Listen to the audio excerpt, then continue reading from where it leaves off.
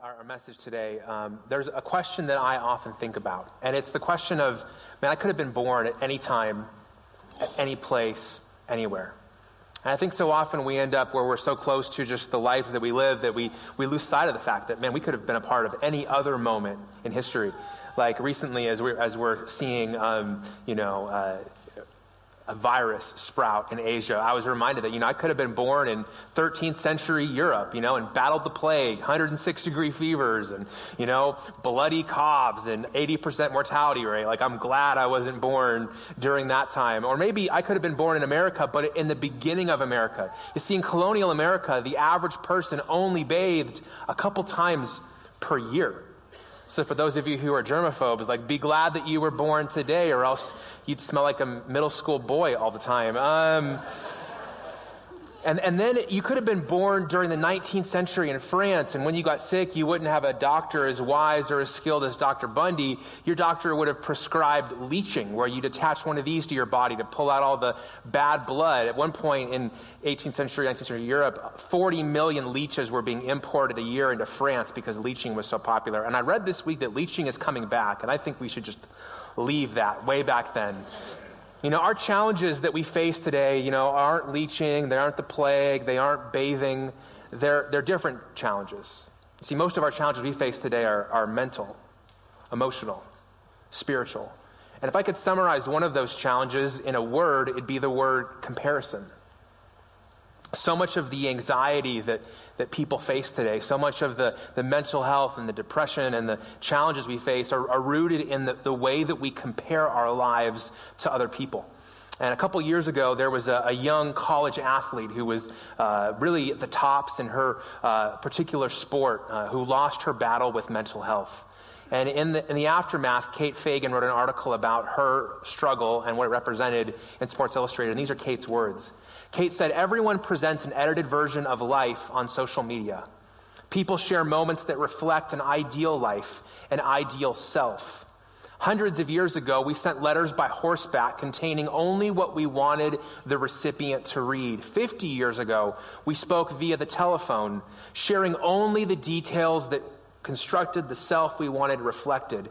With Instagram, though, one thing has changed: the amount we consume of one another's edited lives." She went on to say, young women growing up on Instagram are spending a significant chunk of each day absorbing each other's filtered images while they walk through their own realities unfiltered.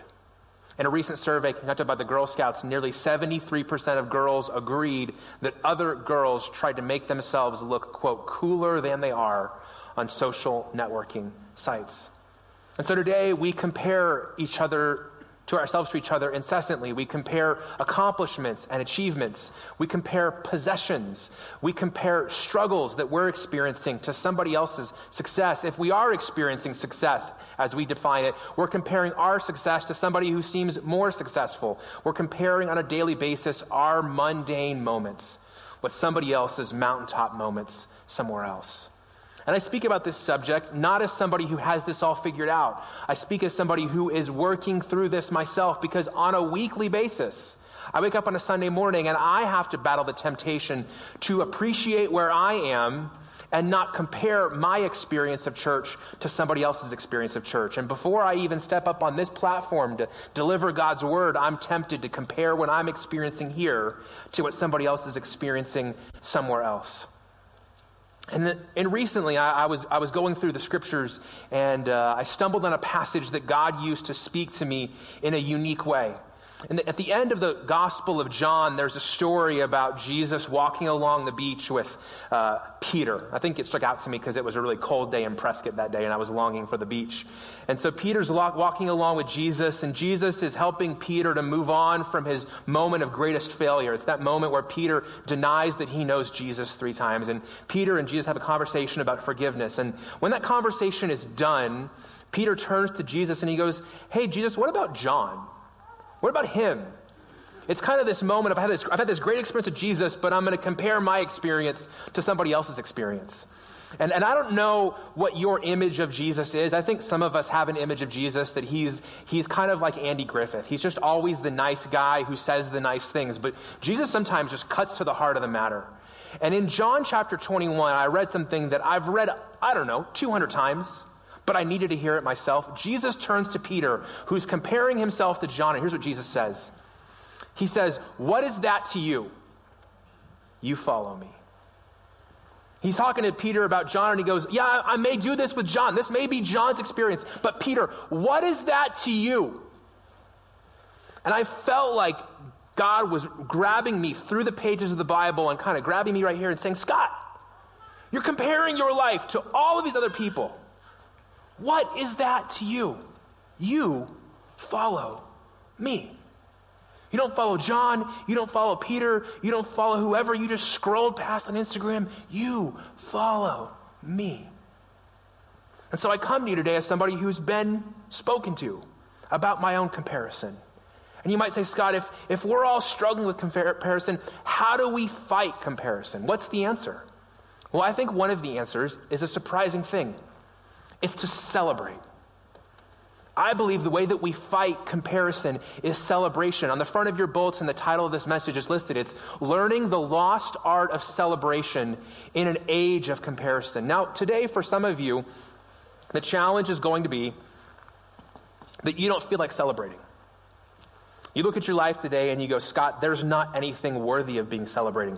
Well, that's why you're going to need to embrace the discipline of celebration.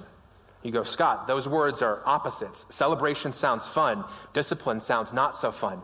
That's right, because sometimes celebration is something you feel in you, and sometimes celebration is a discipline that you choose that enables you to become who you need to become. So today, as Clovis mentioned, we're having a meeting at the end of our service. It's our annual meeting, and over the last couple of years, what we tried to do is bring some of the things we discussed in that meeting into the service and to celebrate them. And I want to share with you a little bit of the why behind why celebration is so important. And so our big idea today is this, that when we shift from comparison to celebration, what happens is that God replaces our jealousy with his joy. When we live by comparison, what happens is that jealousy becomes implanted in our hearts. And what happens is when we replace that comparison with celebration, God begins to uproot that jealousy. And then he replaces it, he infuses it with his joy. Today, what I want to do in the time I have is I want to share with you 5 surprising things that happen when we make this shift from comparison to celebration. And here's the first one. We celebrate because of who God is and what God has done. This is the point for those of you who say, "Scott, I don't feel like I have anything to celebrate in my life." We're not celebrating in our lives because of what we're experiencing. We're celebrating because of who God is and what God has done. In the book of Psalms, chapter 118, the psalmist said, "This is the day that the Lord has made. Let us rejoice and be glad in it." In another place, the psalmist says, "You make known to me the path of life. In your presence, there is fullness of joy. At your right hand are pleasures forevermore." The kind of celebration that we see outlined in Scripture is not a celebration where you have a moment that causes celebration. The celebration we see in Scripture is in response to the character and the consistency and the actions of God. And that's why so many of us don't celebrate well, because we wait until we experience something that naturally drives us to celebrate. When the discipline of celebration says, lift your eyes from your circumstances and don't celebrate because your circumstances demand it. Celebrate because you're looking at the character and the nature of God, who God is, what God has done, and that's why you're celebrating. And I think there's some of you today that you have a moment you're waiting for. When I finally get there, when we finally experience this, when we get over that hump, when I climb this mountain, when I reach that point, Scott, that's the moment when I will celebrate. If that's you, I just want to challenge you with something this morning. If you're a follower of Jesus, if you've experienced the love and the mercy and the grace and the forgiveness and the redemption and the second chance that God is given you as his child, as his follower, my question is this: what if you already have enough to celebrate? What if you began to recognize all that God has done and who God has been in your life? And what if you began to recognize the magnitude of that? I think if we began to realize who God is and what God has done, then just where we are today, no more gifts, no more blessings, no more new provision, we would have enough to celebrate all the rest of our days. See, that's the reason why we're celebrating. Because otherwise what happens is that we milk some experience in the past through celebration, and we go, okay, I celebrated that. Okay, God, you got to do something next for me to celebrate. And so what ends up happening is we celebrate not the giver, but the gift. We don't celebrate God as provider. We celebrate him only when he provides in the way that we see fit. And we are celebrating who God is and what God has done, not our expectation of an experience with him. The second shift I want to talk about today is that celebration helps us to take God seriously and ourselves not so seriously. There's some of us that struggle with taking ourselves too seriously. And we get it mixed up. We get those flipped. That's why I've always loved Romans 12:3, where the Apostle Paul says, "For by the grace given to me, I say to everyone among you not to think of himself more highly than he ought to think, but to think with sober judgment, each according to the measure of faith that God has assigned." While we have new devices and tools and technologies today, it is an old problem to be drunk on yourself. And when I said that phrase, drunk on yourself, I believe some of your minds went to somebody that you know that's drunk on themselves. The challenge is all of us have had moments where we were drunk on ourselves, where we thought of ourselves not with sober judgment, but we thought of ourselves more highly than we ought to think. There's some of us that we actually think less of ourselves than we ought to think. And what happens when we celebrate who God is and what God has done and how God sees our circumstances, how he sees us, what it does is it resets our perspective. I'm not a big gamer these days, but when I was growing up, my brother and I, we wore out our Nintendo 64 playing Mario Kart. And they got a little bit intense and violent sometimes. And if one of us was playing the game and we were losing and we didn't want to actually lose the race, we would turn to the device and push this little button that said reset in the middle of the race so that we didn't lose. Kind of just wiped everything out and started all over. And celebration is a bit of that. It pushes the reset button on the way we see ourselves and the way we see God, and it ensures that we're taking God seriously and not ourselves.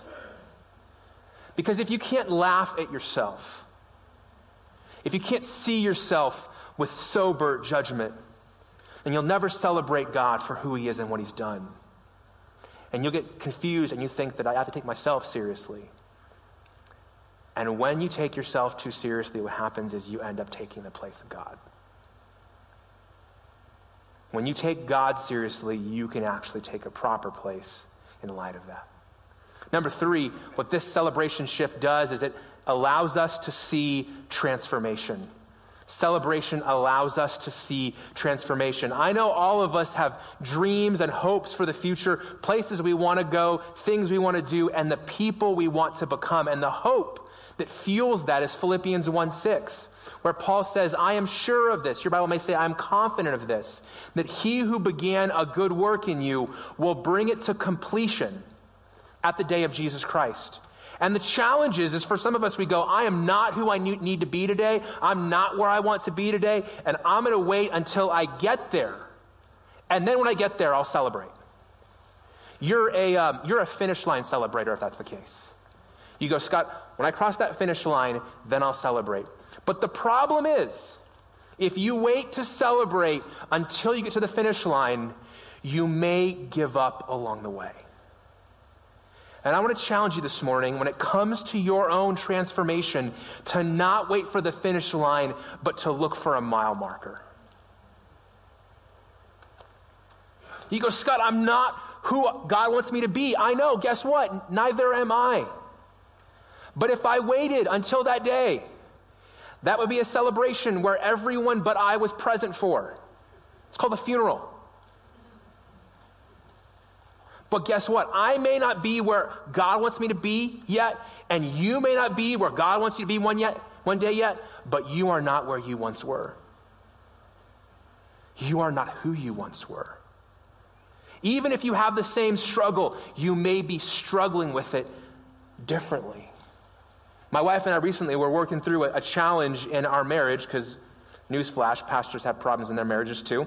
And we're working through this challenge, and we reflected that the way we were dealing with this challenge was different than the way we would deal with a similar challenge 10 years ago. It's still frustrating that we're having to work through this. It's still a similar struggle, but guess what? We are struggling with it so much better, so much healthier, so much more differently than before. Because we're celebrating the progress along the way. And what Dan Allender says is, what is your style of celebrating an ending? Do you only throw large parties after someone graduates or gets married or dies? If so, then all the other endings in your story are lost in the wake of another day's busyness. Perhaps one of the reasons that you and I don't party well is we don't know what to do with the tragedies that linger in our life. Can you imagine receiving this invitation? Join me in a celebration of no longer believing I'm stupid. What kind of party would that be, you know? I don't know. I kind of want to go to see it. But that's the essence. I'm finding this milestone that is a step towards where I want to be. And I'm not just going to celebrate the final transformation. I'm going to keep celebrating the steps of transformation all along the way. And you might think that what it does is it kills your motivation, but what it actually does is it gives you hope that you're making progress. And it points to the work that God is doing that you hadn't noticed before. Celebration allows us to see transformation. Celebration also lifts our eyes from the temporary to the eternal. And all of us, for as long as there's been a human race, have been tempted to just see things that are temporary and not see the things that are eternal. In Colossians 3, the Apostle Paul says, set your mind on things that are above, not on things that are on the earth. For you have died, and your life is hidden with Christ in God. When Christ, who is your life, appears, then you will also appear with him in glory. And so often what happens is that we get caught up in the things of this life that we forget the things that God is doing that are eternal. And what celebration does is it lifts our eyes from our light and momentary and temporary troubles, and it lifts them to the things that God is doing that are going to last eternally. And that's why celebration is so hard. For some of us, celebration is hard because of the family we grew up in. We weren't trained how to do it. Maybe you've been through a really hard season of life, or maybe you can't remember a season in life that wasn't hard. And so you've never learned to celebrate. Or maybe, like me, you have that personality trait that never stops long enough to celebrate. That's my challenge. Because something good happens and I go, okay, what's next? I experience something that's really good. I go, okay, what's next? And today is my discipline of celebration. Because guess what? I have so many other things I'd love to preach about. But I felt like God's saying, Scott, don't move on to what's next before you give me praise for what I've already done. Don't move on to what you want to do before you stop and recognize what I have already done. And here's what I've discovered, if you're like me, that it's in those moments when I don't feel like celebrating that I need to celebrate the most. And if you go, Scott, there's no reason for me to celebrate today, I think you need to celebrate today.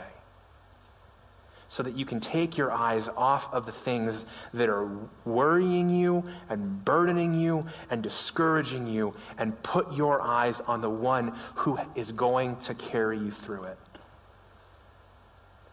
I don't know why God does certain things in life and doesn't do other things. His ways make no sense to me. But guess what? I'm part of the long line of millions and billions of people who've not understood the ways of God. And there are only certain things in life that will make sense in light of eternity. But if I can recognize that God sees things that I don't see, if you can recognize that God is at work in ways that you don't understand in the moment, then even in light of eternity, when you will understand it, you can celebrate now in the temporary, even though you don't.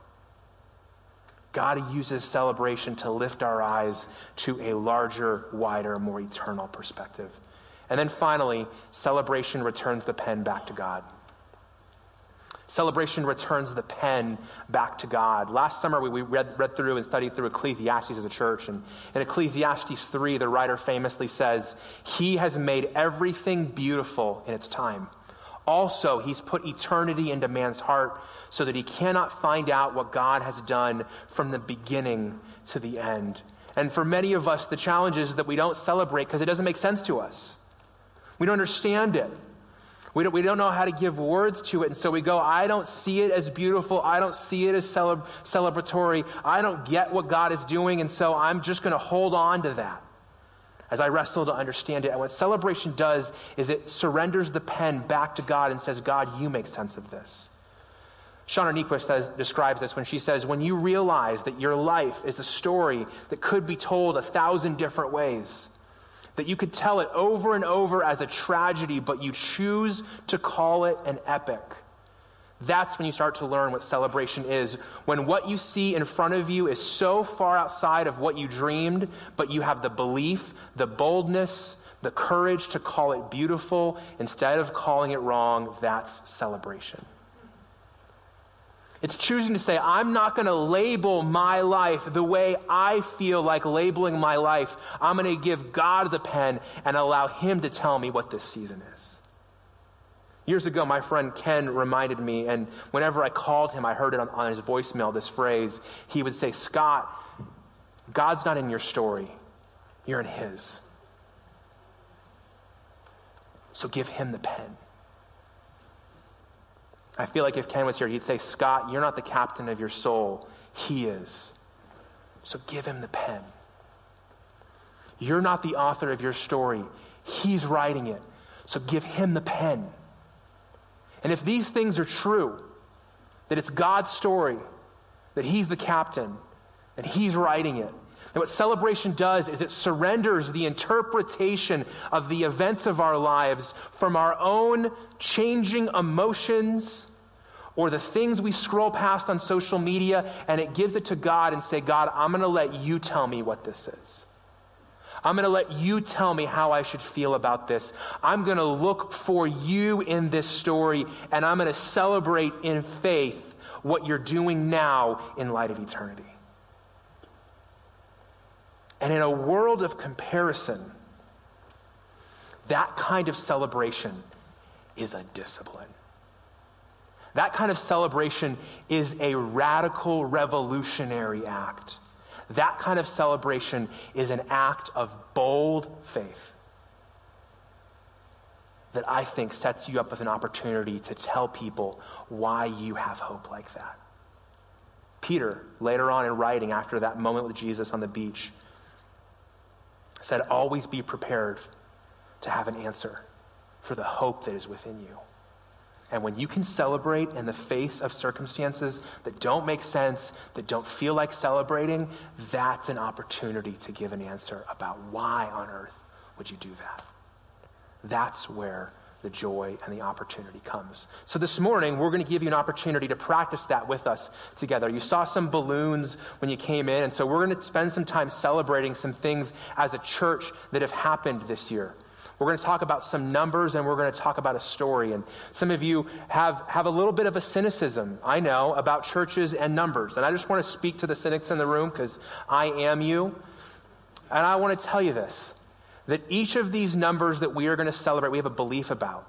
And that belief can be something like this, that every number has a name, every name has a story, and every story matters to God. And each of these numbers we're going to share isn't a cold number. It's names, faces, stories, testimonies. It's God at work. And some of you have a hard time clapping in church or being expressive in church because you grew up in a church where you got bad looks for that. We are not that church. So feel the freedom to celebrate If you snuck in a noisemaker, you can pull that out now. I had some staff members who had some nefarious plans this morning, and so we're going to celebrate some things that God has done. So last year in 2019, on average, every Sunday, we saw 579 people gather in this place to worship and praise God, which is really, really cool. We can celebrate that. In 2018, when we gathered to celebrate Christmas, we had 699 people here. And then in 2019, we celebrated Christmas, we had 865 people here. That's a 20% increase. This collection of blue balloons over here celebrates the 24 people who got baptized in 2019 at Cornerstone Church. So these, I was told these are magenta. These magenta balloons amidst the sea of yellow represent that 58% of Cornerstone is involved in a community group that meets every single week. That's the highest percentage in our church's history. These orange balloons represent the percentage of our church that serves on one of our serving teams, and that's 46% of people who attend Cornerstone. Again, the highest in our history, so we can celebrate that as well. In 2019, you generously gave over $1.2 million to the mission of God in this place and around the world. We can celebrate that as well. And for some context, the amount of money that comes from that goes to missions is 15%. And because of that, you gave in 2019 to missions more than our church gave in its entirety in 2009. So that's pretty cool as well. We can celebrate that.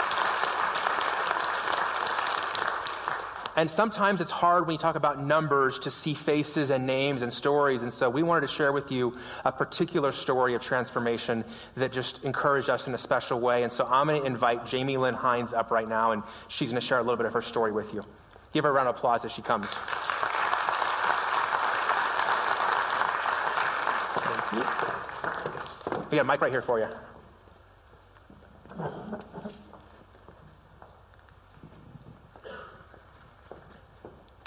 Good morning. Good morning. So Jamie, your story, the part that we're going to tell today, kind of begins in a place that's near and dear to my heart, Las Vegas. It's my hometown. It's where I grew up. And you were there a couple years ago in a really low moment in your life. Tell us what was happening and what God did in Las Vegas that week. Yeah, I was going through a particularly challenging time in my life. My relationship had ended. I was suddenly a single mom.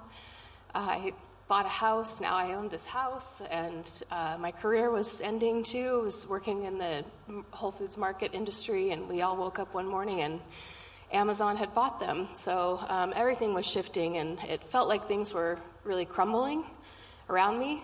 And spoiler alert, they were crumbling around me. And I had a dear friend who had a conversation with me about God and my relationship with God. And so I'm driving down the road in Vegas. I had that territory, so I was working out there, and I just was overwhelmed with sadness and grief. So I just kind of looked up and said, hey, can we chat maybe if you have time? And I said, show me a sign. And I looked up in that moment, and there was a billboard that said, I'm the way, the truth, and the life. And it was the face of Jesus, like the really soft, beautiful, angelic Jesus version. And I pulled the car over, and I just broke. You literally got your sign. It was a sign. I was like, okay, I got it. And I think it was that person who had asked you about your relationship with God. They invited you here. Yes, that person is here today, and I love you, and I'm very grateful for you. So you came here the very next Sunday when you got back to town, and tell us about what that experience was like coming here for the first time.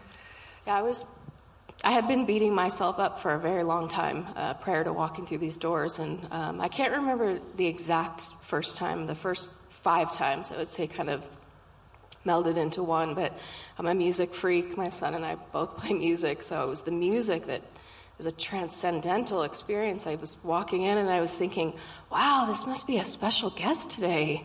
This is amazing. And then I came back the next time, like, oh, this is every time?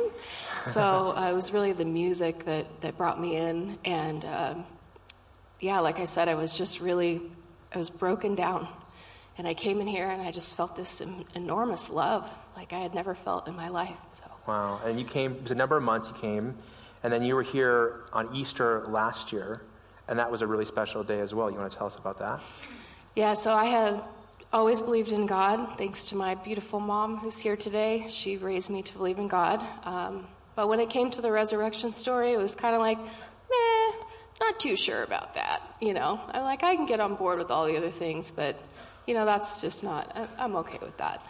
And that day, there was something about the way that you translated the story and its historical context. You made mention that there were scholars that said that this happened. And something shifted in me. It was a powerful shift where I said, well, of course he rose from the dead. This ascendant master, of course that happened. And I had never gone there before in my life.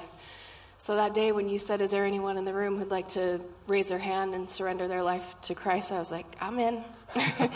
And, in that moment I gave the pen over, like you said this morning. Well, it was special for me that day because I saw what seemed like a number of hands. And then that week, Jen Myers, one of our team members, said, hey, let me tell you about one of those hands. Mm-hmm. And she shared with me a little bit of your story, and it was so encouraging. And in the weeks to come, you actually reached out, and you actually started serving with Jen in our children's ministry, later on last year. Tell us about that. Yeah, so I had signed up to be a big sister in the Big Brothers, Big Sisters program, and we had our little for quite a few months, and we got really connected to her, and then just one day she was gone. There was an emergency in her family, and she had to leave us, and I was so brokenhearted, and I was really angry at God. I felt really betrayed that he would, put me in this situation and then just take it all away. And so that morning, I emailed you and said, okay, I want to be of service. I didn't know what it meant. And you got me in touch with Jen. And, when I walked through these doors, I didn't feel worthy of much. And it's okay. To have all of you who trust me with your children, has been just a profound experience for me to learn to love myself again. So it's really awesome. Nice. Well, I'm so glad that you believed what we believe, that you're worthy. And it's an awesome thing to see you come in with your son, who serves with you, right? Yeah, my 9-year-old son, he goes with me twice a month, and we serve down there in the Sunday school, and it's been a wonderful experience for him, and I've just watched his heart just open, and it's been amazing to watch him. Awesome. Now, your transition in life is not done. You told me this morning you're literally moving today. That is so you're correct. moving Prescott Valley into Prescott, so you're not leaving us, but you're actually getting a little closer. But I'm sure there's a lot of things that are still going on in your life. There's lots of changes, lots of challenges. These people have a new connection to you because they've heard your story today, and they're praying people. They pray for me, and I feel it, and I know some of them are going to want to pray for you. How can they pray for you in the days ahead? Definitely pray for us because we're moving. But I had an interesting experience. God led me to an Instagram page of all things, and it was a page of all these children who are in the foster system, and they're older children, lots of siblings. And I was just drawn into this website, and I was reading all their stories, and I was like, I have to do something here, and I don't know exactly what it is. But I went to my son, and I showed him, and just without flinching, without thinking, he just looked at me, and he said, yeah, Mommy, we got to do this. And so I don't know what it means, but I would love some prayers around that. Yeah, that's awesome. Well, we're so grateful for what God's done in your life, the story that he's writing. It definitely hasn't gone the way that you thought, but you aren't alone, and you're loved, and you're worthy, and we're so glad to be on this journey with you. I want to pray for you right now, if that's all right. Would you join me in praying for Jamie? God, thank you so much just for the story that you're writing in her life. Thank you for the way that she has allowed herself to be open to what you wanted to do in her heart. And as you continue to work in your own special and powerful way, we pray that she would not only see herself the way you do, but she would see her future from your perspective, and she would continue to trust you and step into those opportunities and those callings that you're putting in her heart. Thanks for allowing this to be a place where people can come in and find healing, to be loved where they are, but to experience you taking them somewhere they haven't even imagined. We thank you for your goodness and your faithfulness to us, Jesus. And it's in your name we pray. Amen. Thanks, Jamie. Appreciate it. Let's give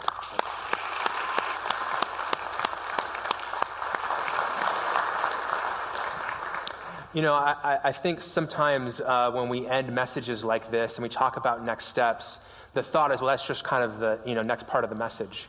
But those two words really summarize the heartbeat of Cornerstone. We believe that we all have next steps all the time. And part of that is a belief in the fact that none of us have arrived. And none of us ever will arrive. So what that means is that we always have a next step. And one day for Jamie, it was coming here for the first time. And then another day, it was surrendering life to Jesus. And then another day, it was getting involved in serving. And now today, it's figuring out what God is stirring in her heart when it comes to this calling. But if none of us arrive, and none of us ever arrive, then we always have a next step. And that's why we end messages with next steps, because we want to make sure that what happens here doesn't stay here. And if you go, Scott, I think I've got things figured out. I think I've arrived. I would say you're in for a really rude awakening. And you're not going to spend a whole lot of time at Cornerstone, because we're going to make you really uncomfortable, because we're going to challenge you to take next steps. And so today, the next steps begin with this. We want to challenge you to look for a milestone in your life to celebrate. To find something that says, man, I wasn't where I used to be and I'm not where I want to be, but right here, this is something worthy of being celebrated. And it might be something small, might be something large, but you go, I'm going to pick that and I'm going to celebrate that. And then two, we're going to challenge you to plan a celebration. I almost said plan a party, but I think sometimes people have like kind of weird ideas around that. But just plan a celebration. It could be expensive. It could have balloons. It could be simple. It could be just you and somebody else. But find a way to celebrate that milestone. And then when you do, celebrate it well. I think it's so sad that so often the word that people think of when they hear Christian is not celebration. They hear killjoy. And I think we should be the most well-known, best celebrators. The people that you want to invite when you're ready to recognize how awesome a moment something is.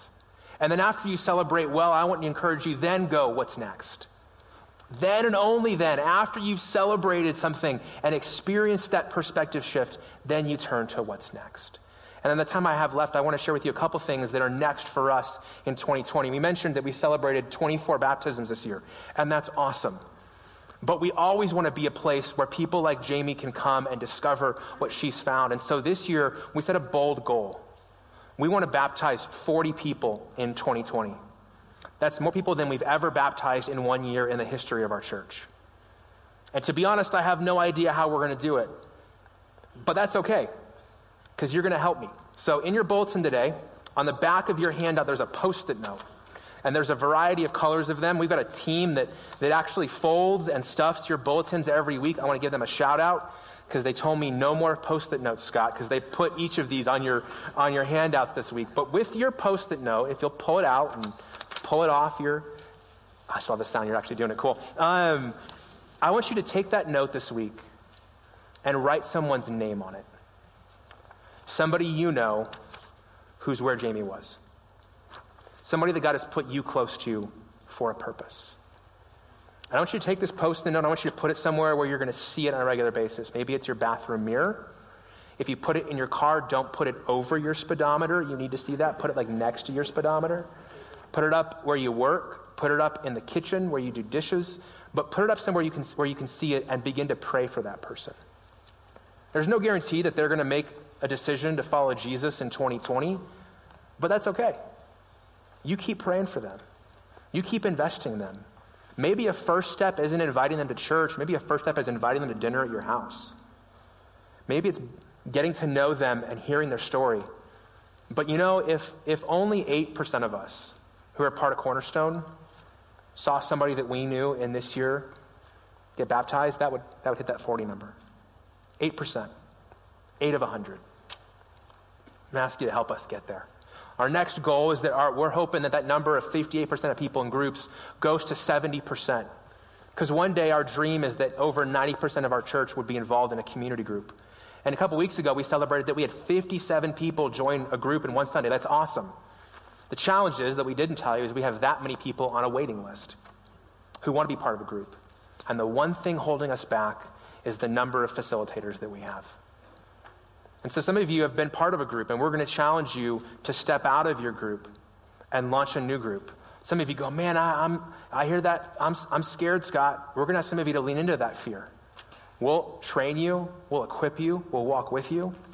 But we're only going to reach that 70% number if we have more facilitators.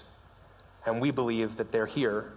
God's just pricking their heart and asking them to follow him. If you want to learn more about that, you can email Pastor Paul on our team. He's Paul at Prescott Cornerstone to learn more about facilitating a group. And then our final number, our goal is that we'd see 60% of people who call Cornerstone home serve. We'd move over to that half percentage for the very first time. And some of you were like Jamie. You came in and you were broken. And you found love and welcome and support. And guess what? There's people who are going to come this year who need what you were offered. They need what you were given. And you have an opportunity to create a space for them to discover that too. So if you want to learn more about serving in the new year, you can email Pastor Paul as well. The final thing I want to talk about today is health.